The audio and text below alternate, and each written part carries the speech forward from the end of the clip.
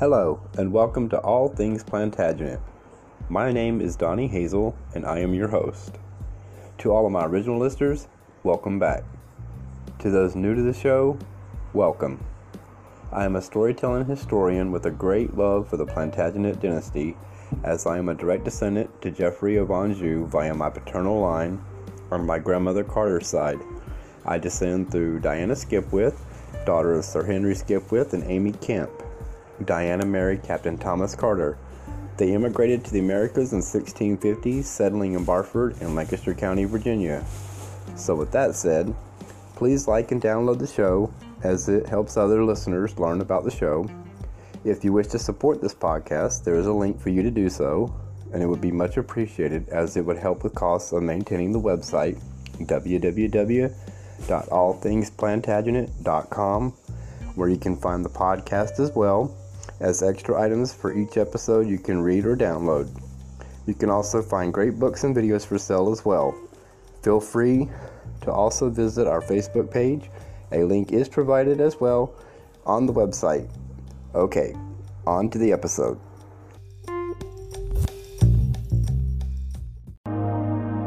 In 1189, at Chinon in central France, King Henry II was dying. His empire, covering all of England and vast areas of France, was crumbling.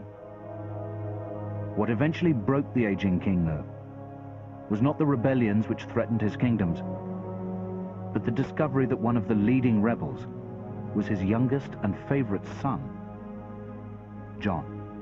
John was a wonderful calculator, but in the end there was something vicious in him which is always going to come out, always going to smile to your face and stab you in the back. He was violent, he was cunning, he was witty and fun, but he was also not to be trusted. Throughout his 17-year reign, the man who would be known forever as Bad King John betrayed those closest to him, persecuted the innocent, and was the first king of England to be accused of murder. Writing after John's death, a medieval chronicler said of him, "He feared not God, nor respected men. His punishments were refinements of cruelty, the starvation of children, the crushing of old men. His court was a brothel where no woman was safe." John's oppression was so widely felt that the legend of Robin Hood was born, the mythic outlaw of Sherwood Forest, who stole from the rich and gave to the poor. Exaggerations, I'm sure, but they were effective exaggerations because they were widely believed. Driven to despair, John's subjects would try to impose a document on him called the Magna Carta, guaranteeing protection of their rights. John's refusal to abide by it would finally drive a desperate people into rebellion. They couldn't stand him. John makes so many people so fed up, so angry, so ashamed, humiliated, that they choose to rebel. And it's just an awful shit. John was born in Oxford on Christmas Eve 1167, the fourth and youngest son of King Henry II, the head of the Angevin dynasty, a family of powerful nobles originating in Anjou in central France. Like William the Conqueror 100 years before them, they controlled all of England and vast territories throughout France. He was born into the most powerful family in Western Europe. His father, King Henry II, was not only King of England, but was also Duke of Normandy, Duke of Aquitaine, which is the whole of southwestern France, Count of Anjou, the rich lands in the Loire Valley, and was on the eve of invading Ireland and subjecting Ireland to his dominion as well. Henry and his wife, Eleanor of Aquitaine, had three other sons: Geoffrey, Henry the Younger, and Richard, later known as Richard the Lionheart. As John grew up, that family fell apart, became a classically dysfunctional family. For John, bad relations with his brothers were exacerbated by the fact that as the youngest son, his claim to any lands and entitlements was always unclear. John was haunted by the fact that his father, King Henry II, gave him the nickname Lackland. To amend this in 1189, Henry gave the 18-year-old John the governorship of Ireland. One of John's castles still stands at Limerick in the Irish Republic. Whilst there, John exhibited one of his most notorious qualities. Two contemporary commentators comment upon his rapacity and avarice, that he wouldn't pay his soldiers, but seemed very keen to make as much money out of everyone there as he could. So right from the beginning, avarice, greed, is certainly one of the characteristics they pick up. They say they hope he will improve as he gets older. He's just a lad, after all. The real troubles that beset that family were caused largely by his father's love for John and his father's wish to provide for John, a wish which left behind a trail of people who felt themselves to be disinherited in the interests of the youngest son of the family. Things would never change. Regardless of how much his father tried to help him, John's appetite for power would always outweigh any sense of loyalty to his father. In the last year or so of his life, Henry was facing great problems from his oldest surviving son, Richard, and the King of France, Philip Augustus, and Henry feared that they might be allying against him. John wasted no time in joining his brother Richard and the King of France in rebellion against his father. It was clear that the future lay with Richard, and therefore John, I think, is just looking to where the advantage is. But it does testify to a terrible lack of loyalty to his father. So I think there was just self-interest, calculated the future is with Richard, not with my father. Contemporaries wrote about this as the final straw that broke the father's heart, that he had gone through so much, he'd made so many mistakes for John's sake, and in the end it was the son he loved who betrayed him. With Henry's death in 1189, Richard was now the King of England. And though generous to John, John felt no sense of loyalty to his brother. From the time of the succession to the throne of his surviving older brother, Richard the Lionheart, John was given fantastic wealth, particularly in England, but also in Normandy, and he was also Lord of Ireland. Now, if that wasn't enough for John, it just shows that it would have been impossible to satisfy him. What they don't really give him is the status of an Angevin prince, and so from almost as soon as Richard sets off on crusade, we see him trying to cause trouble, or being drawn into the troubles which arise from Richard's absence. And he in the end took up arms and allied treacherously with the King of France. To John's astonishment, although Richard had been imprisoned in Germany on his return from the Crusades, he eventually made it back. Worried, John immediately broke off his alliance with the King of France and begged Richard's forgiveness. John falls on his knees before his older brother. Richard is supposed to say, "Oh, come on, John, get up. You're just a child. You've been badly advised." Well, by that time, he was nearly 30 years old. So not surprisingly, the French now felt they'd been betrayed by John, who had just betrayed Richard, who had betrayed his father.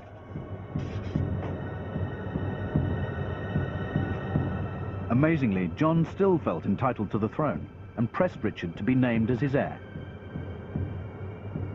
John's claim would have been completely unassailable had it not been for the fact that from 1189, as his father was dying, through to 1194, when his brother was in prison in Germany, John had a track record of treachery which appalled contemporaries. One of Richard's main concerns was for his reputation, for his honor, that he would do what honor required.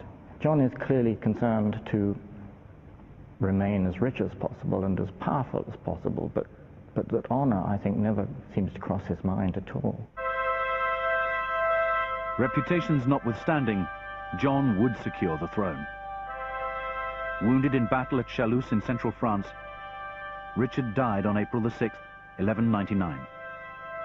On his deathbed, he named John as his heir. John is king by the grace of God. The records of his own household show that he didn't observe feast days, he didn't observe fasts, he ate meat on Fridays, he chatted during Mass and everything like that. Once you've met John, it's very difficult any longer to believe this really can be a king by the grace of God, you know, because he's manifestly not a pious man. As king, John felt himself beyond reproach and free to have whatever he wanted when he wanted it, particularly when it came to women. His first marriage to Isabel of Gloucester in 1189 was annulled when she couldn't produce an heir. He then kept Isabella of Gloucester in the household or in his castles for the next 10 years. Isabella wasn't permitted to remarry. John wanted to keep her lands, they didn't want to keep her. In 1200, John decided to marry another Isabel, the French heiress, Isabel of Angoulême. But there was one problem. She was too young to marry. The chroniclers say, I suspect with a certain tinge of knowing this, that she appeared to be about 12 years old, but Isabella could have been as young as 8 or 9. A previous betrothal to Hugh de Lusignan, a neighbouring baron, had been postponed because of Isabel's youth. Hugh de Lusignan postponed the marriage until she should be old enough to marry. Then in comes John and takes her instead, ignoring the fact that she was not regarded as old enough to marry. He so alienated the local barons that thereafter the writing was on the wall, and from that sprang the rebellions that then swept John's territories from northern France off the map. John's high-handed attitude to women would also have huge consequences for him in England. Having mistresses for a king is not lechery, that's just normal. The problem is that John goes after, against their will, the women in the families of the elite of society. He was accused of sexually harassing their wives and daughters. Robert Fitzwalter, for example, said that King John tried to take his daughter by force. The other was William Longspate. Longspate had loyally gone out for John to fight for him at the Battle of Bouvines. He was captured, and while he was in captivity, John seduced his wife. I mean, all these kings were womanizers, but with John it had political consequences.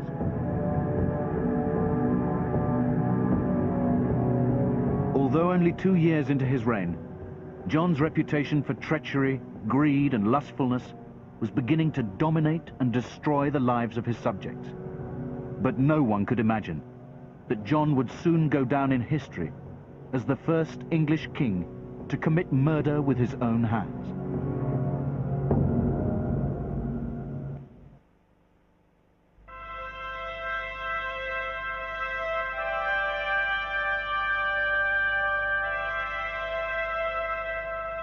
By 1199, John was King of England.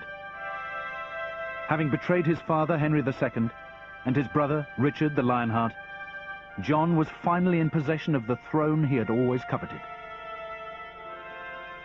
There isn't any reason, I think, why, if John had behaved moderately sensibly, he shouldn't have continued to rule that huge empire. Almost immediately, though, John's right to rule that empire was under attack. In 1202, the legitimacy of his succession was challenged by his young nephew, Arthur of Brittany. There's no doubt that the challenge of kingship at the beginning of his reign causes John great problems. Although Arthur was the senior one in terms of descent, in every other respect he was the junior one. He was much younger than John. He was only 12 years old when John becomes King of England. John succeeded in capturing Arthur and imprisoned him at Rouen in northern France. But in this moment of triumph, John made his greatest mistake. When you have to get rid of a member of the ruling family, it's a big, big deal to do it, and you generally try and find a legal process to go about it. John didn't do that. Accounts differ as to exactly what happened to Arthur, but it resulted in John being labelled as the first English king ever to commit murder. I think there is truth in this idea that John, in a drunken rage, simply lost his temper with Arthur. And I think John just flipped. That the red mist came down. It's a very, very stupid thing to do, because the political values of the time in which John lived were values which said you cannot kill 8 members of the elite. But John presumably thinks, oh, well, it's silly letting them go. They'll only come back and cause trouble again. I'm going to eliminate him. But it's just an example of John's clever deviousness, which is actually profound stupidity. The murder of Arthur was crucial. It stamped in people's minds this image of a tyrant, of a king who would commit murder. The murder of Arthur of Brittany would dramatically affect the lives of those around him, and that of one man in particular, William de Bruce. We do know that William de Bruce had been one of his most trusted counsellors for many years. De Bruce knew something about what had happened to Arthur. John decided in 1208 to turn against William de Bruce and to confiscate his property, to drive him into poverty and exile. De Bruce fled to Ireland and then to France. Out of his reach, John vented his anger on de Bruce's family. First of all, he impoverished de Bruce's wife Matilda by imposing an unpayable tax on her. And John, I think, what was it, 50,000 marks, £33,000 that John demanded from her, an utterly impossible sum, which she has to agree to. And then when the king's envoys come to get the first payment from her, all she has is about sort of 13 marks and a few pieces of gold. Having failed to make their payments, John imprisoned Matilda and her son in Corfe Castle in Dorset. Here they were slowly starved to death. To starve her to death with her eldest son, it was just an appalling, terrible, terrible crime. It meant that all great landowners, pretty well all of whom were also in debt to the crown, had to fear that the law of the Exchequer might suddenly be turned against them, as it had been suddenly unleashed against William de Bruce. John was beginning to lose the trust and loyalty of his subjects. Crucially, when the French king Philip Augustus attacked John's French territories in 1203, John could only rely on paid mercenaries to fight for him. There are various references to these mercenaries pillaging the lands around, raping knights' wives, stealing peasants' carts, and this is given by contemporaries as one reason why John alienates some of the knights and barons who have until then been prepared to fight for him. Castle after castle fell to Philip Augustus. In the autumn of 1203, John fled to England, leaving his remaining castles in Normandy to fend for themselves. Within a couple of weeks, only 3 castles are holding out for John, but John fails to come back, and so these castles surrender, knowing that they won't receive any help from John. John would never regain his French territories, but throughout his reign, he continually raised armies to invade France. To pay for this, he imposed huge taxes on his English barons. The very, very large financial penalties that John asks of people certainly very greatly increases in this period, and therefore the king can manipulate inheritances. Technically, the gifts of the marriages of widows and heiresses are in his hands. And it's not because he wants the money, it's because he wants to have this hanging over you, so that you know if you step out of line, the bailiffs are going to be in to get the money from you. You have to be reasonably sensible, perhaps even a good judge of human character, to be able to manage that political system well. But someone of John's character, I think, was clearly only able to make things even worse. Increasingly isolated and paranoid, John knew he could never expect his barons' automatic loyalty. So he decided to use fear to guarantee it. You need ways of compelling them to be loyal, whether they want to or not. And so you can either, as it were, get them in your debt and then say, well, look, I won't demand repayment. Or more dramatic still, of course, is you hand over to me your daughters or your sons, and then I can be fairly sure of your loyalty. There was always the question, would the king actually kill the hostages? With John, after Arthur, well, the chances were that he might well kill the hostages. John did exactly that. In July 1212, he hanged 28 hostages, all of them sons of Welsh barons who'd threatened rebellion. Relations between John and his barons had deteriorated to such a degree that in 1212 there was a plot to assassinate him. And the idea was, on the 1212 expedition to Wales, to either to leave him to his fate or actually to kill him there. And I mean, John heard about it just in time, shut himself up in Nottingham Castle, didn't go on the Welsh expedition, and was clearly badly shaken. In 1215, that hostility would culminate in outright rebellion. 40 English barons, led by Robert Fitzwalter, decided to confront John with a set of demands effectively limiting his power as the king. They have to come up with something totally unprecedented. They have to develop a new kind of banner for rebellion, a program of reform, a charter of liberties, and so we get Magna Carta. On June the 15th, 1215, at Runnymede near Windsor, John met with the barons to sign the Magna Carta, but he had no intention of abiding by it. What John did at Runnymede on the 15th of June 1215 was suddenly to bring the negotiations to an end and say to the barons, that's it, that's your lot, take it or leave it. John's attitude made civil war inevitable. A brutal year-long campaign was waged throughout the country. In January 1216, John slaughtered the inhabitants of Berwick on the Scottish border as punishment for supporting the rebel barons. At Rochester in Kent, John personally directed the 7-week siege of this rebel stronghold.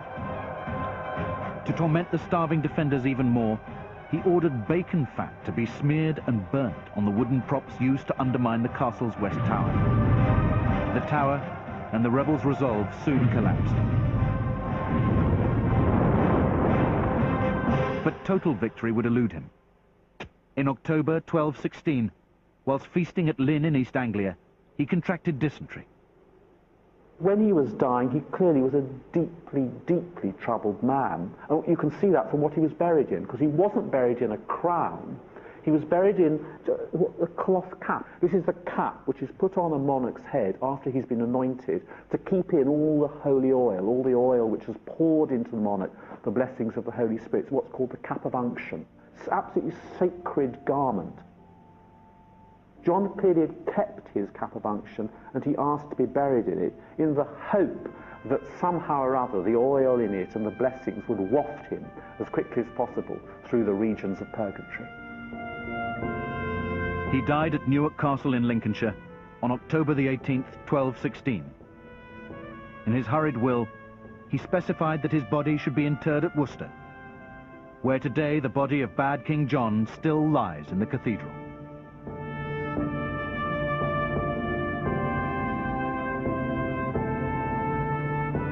The Most Evil Men and Women in History takes a break next Monday because we've live international football.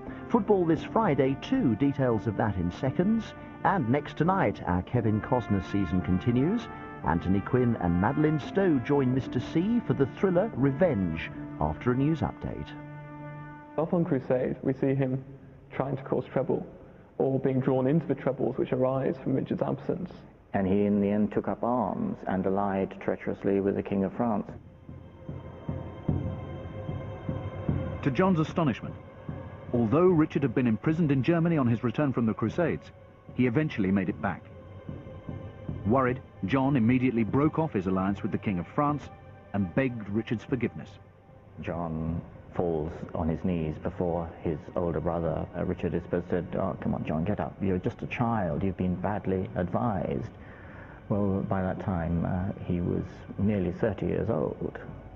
So not surprisingly, the French now felt they'd been betrayed by John, who had just betrayed Richard, who had betrayed his father.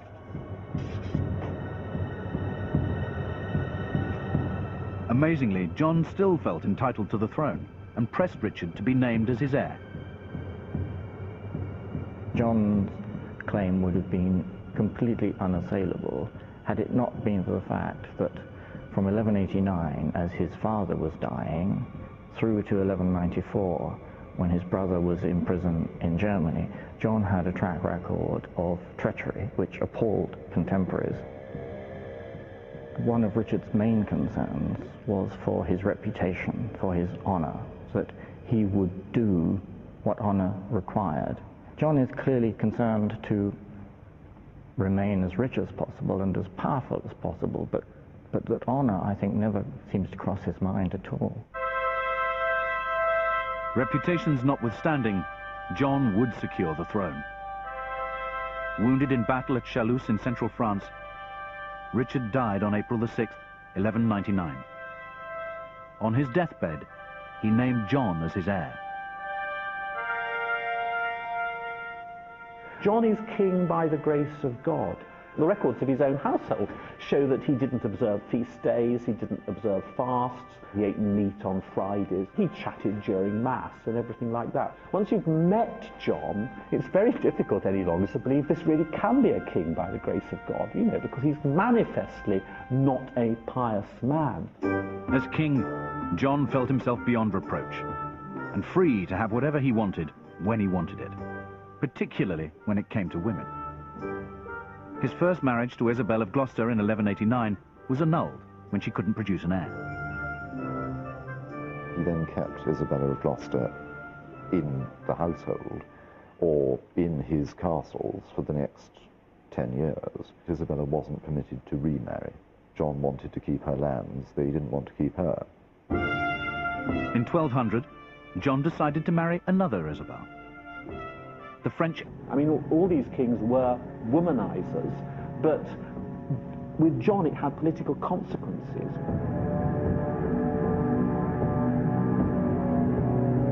Although only 2 years into his reign, John's reputation for treachery, greed and lustfulness was beginning to dominate and destroy the lives of his subjects. But no one could imagine that John would soon go down in history as the first English king to commit murder with his own hands.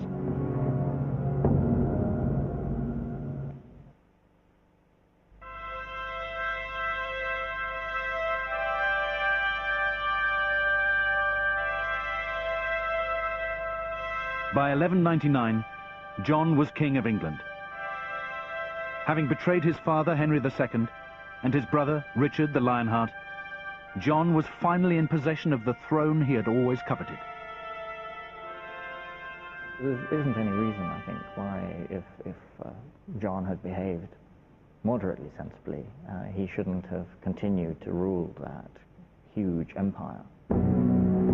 Almost immediately, though, John's right to rule that empire was under attack. In 1202, the legitimacy of his succession was challenged by his young nephew, Arthur of Brittany. There's no doubt that the challenge of kingship at the beginning of his reign causes John great problems.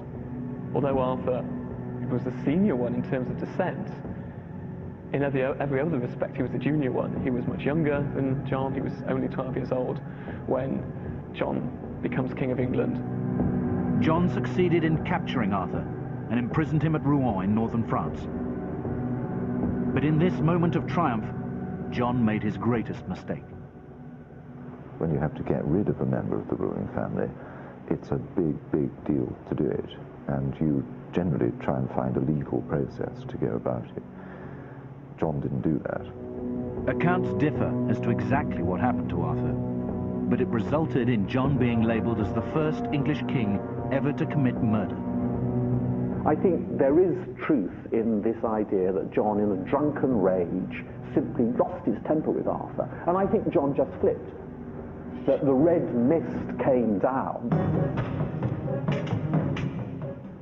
It's a very, very stupid thing to do, because the political values of the time in which John lived were values which said you cannot kill 8 members of the elite. But John presumably thinks, oh, well, this is, it's silly letting them go. They'll only come back and cause trouble again. I'm going to eliminate him. But it's just an example of John's clever deviousness, which is actually profound stupidity. In the Loire Valley, and was on the eve of invading Ireland and subjecting Ireland to his dominion as well. Henry and his wife, Eleanor of Aquitaine, had 3 other sons: Geoffrey, Henry the Younger, and Richard, later known as Richard the Lionheart. As John grew up, that family fell apart, became a classically dysfunctional family. For John, bad relations with his brothers were exacerbated by the fact that as the youngest son, his claim to any lands and entitlements was always unclear. John was haunted by the fact that his father, King Henry II, gave him the nickname Lackland. To amend this in 1189, Henry gave the 18-year-old John the governorship of Ireland. One of John's castles still stands at Limerick in the Irish Republic. Whilst there, John exhibited one of his most notorious qualities. 2 contemporary commentators comment upon his rapacity and avarice, that he wouldn't pay his soldiers, but seemed very keen to make as much money out of everyone there as he could. So right from the beginning, avarice, greed, is certainly one of the characteristics they pick up. They say they hope he will improve as he gets older. He's just a lad, after all. The real troubles that beset that family were caused largely by his father's love for John and his father's wish to provide for John, a wish which left behind a trail of people who felt themselves to be disinherited in the interests of the youngest son of the family. Things would never change. Regardless of how much his father tried to help him, John's appetite for power would always outweigh any sense of loyalty to his father. In the last year or so of his life, Henry was facing great problems from his oldest surviving son, Richard, and the King of France, Philip Augustus, and Henry feared that they might be allying against him. John wasted no time in joining his brother Richard and the King of France in rebellion against his father. It was clear that the future lay with Richard, and therefore John, I think, is just looking to where the advantage is. But it does testify to a terrible lack of loyalty to his father. So I think there was just self-interest, calculated the future is with Richard, not with my father. Contemporaries wrote about this as the final straw that broke the father's heart, that he had gone through so much, he'd made so many mistakes for John's sake, and in the end it was the son he loved who betrayed him. A pious man. As king, John felt himself beyond reproach, and free to have whatever he wanted when he wanted it, particularly when it came to women. His first marriage to Isabel of Gloucester in 1189 was annulled when she couldn't produce an heir. He then kept Isabella of Gloucester in the household or in his castles for the next 10 years. Isabella wasn't permitted to remarry. John wanted to keep her lands, they didn't want to keep her. In 1200, John decided to marry another Isabel, the French heiress, Isabel of Angoulême. But there was one problem. She was too young to marry. The chroniclers say, I suspect with a certain tinge of knowing this, that she appeared to be about 12 years old, but Isabella could have been as young as 8 or 9. A previous betrothal to Hugh de Lusignan, a neighbouring baron, had been postponed because of Isabel's youth. Hugh de Lusignan postponed the marriage until she should be old enough to marry. Then in comes John and takes her instead, ignoring the fact that she was not regarded as old enough to marry. He so alienated the local barons that thereafter the writing was on the wall, and from that sprang the rebellions that then swept John's territories from northern France off the map. John's high-handed attitude to women would also have huge consequences for him in England. Having mistresses for a king is not lechery, that's just normal. The problem is that John goes after, against their will, the women in the families of the elite of society. He was accused of sexually harassing their wives and daughters. Robert Fitzwalter, for example, said that King John tried to take his daughter by force. The other was William Longspate. Longspate had loyally gone out for John to fight for him at the Battle of Bouvines. He was captured, and while he was in captivity, John seduced his wife. I mean, all these kings were womanizers, but with John it had political consequences.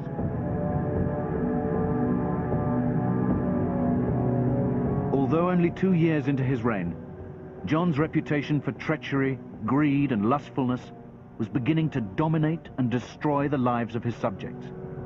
But no one could imagine that John would soon go down in history as the first English king to commit murder with his own hands.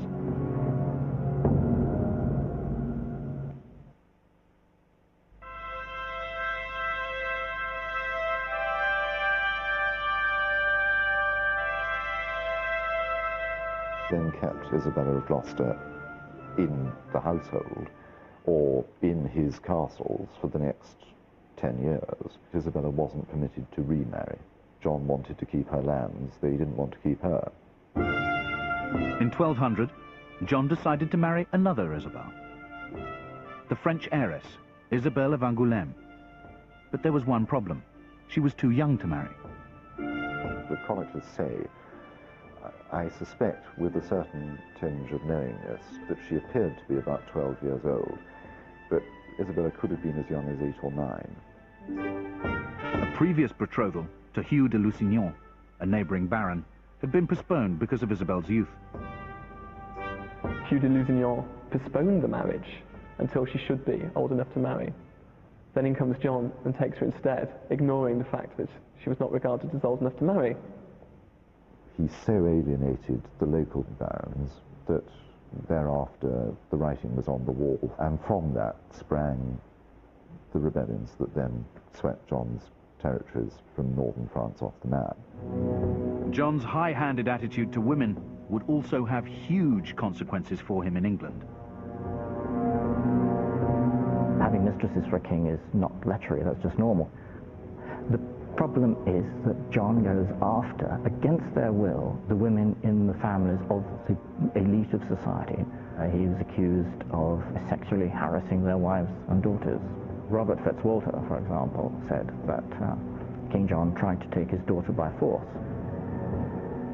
The other was William Longspate. Longspate had loyally gone out for John to fight for him at the Battle of Bouvines. He was captured, and while he was in captivity, John seduced his wife.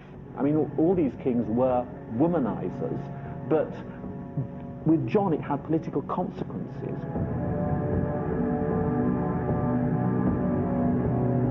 Although only 2 years into his reign, John's reputation for treachery, greed and lustfulness was beginning to dominate and destroy the lives of his subjects.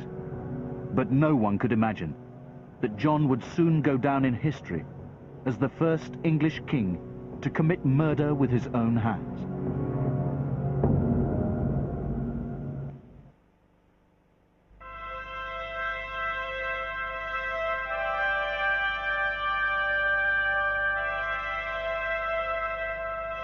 By 1199, John was King of England. Having betrayed his father, Henry II, and his brother, Richard the Lionheart, John was finally in possession of the throne he had always coveted. There isn't any reason, I think, why if First payment from her, all she has is about sort of 13 marks and a few pieces of gold. Having failed to make their payments, John imprisoned Matilda and her son in Corfe Castle in Dorset. Here they were slowly starved to death. To starve her to death with her eldest son, it was just an appalling, terrible, terrible crime. it meant that all great landowners pretty well all of whom were also in debt to the crown, had to fear that the law of the Exchequer might suddenly be turned against them, as it had been suddenly unleashed against William de Brieux. John was beginning to lose the trust and loyalty of his subjects. Crucially, when the French king Philip Augustus attacked John's French territories in 1203, John could only rely on paid mercenaries to fight for him. There are various references to these mercenaries pillaging the lands around, raping knights' wives, stealing peasants' carts, and this is given by contemporaries as one reason why John alienates some of the knights and barons who have until then been prepared to fight for him. Castle after castle fell to Philip Augustus. In the autumn of 1203, John fled to England, leaving his remaining castles in Normandy to fend for themselves.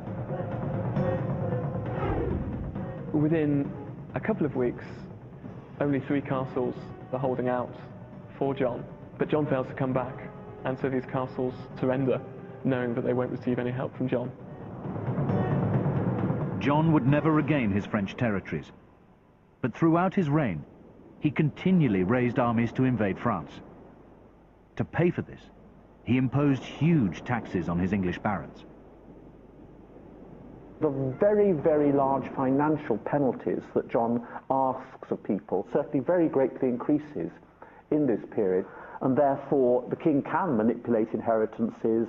Technically, the gifts of the marriages of widows and heiresses are in his hands. And it's not because he wants the money, it's because he wants to have this hanging over you, so that you know if you step out of line, the bailiffs are going to be in to get the money from you. You have to be reasonably sensible, perhaps even a good judge of human character, to be able to manage that political system well. But someone of John's character, I think, was clearly only able to make things even worse.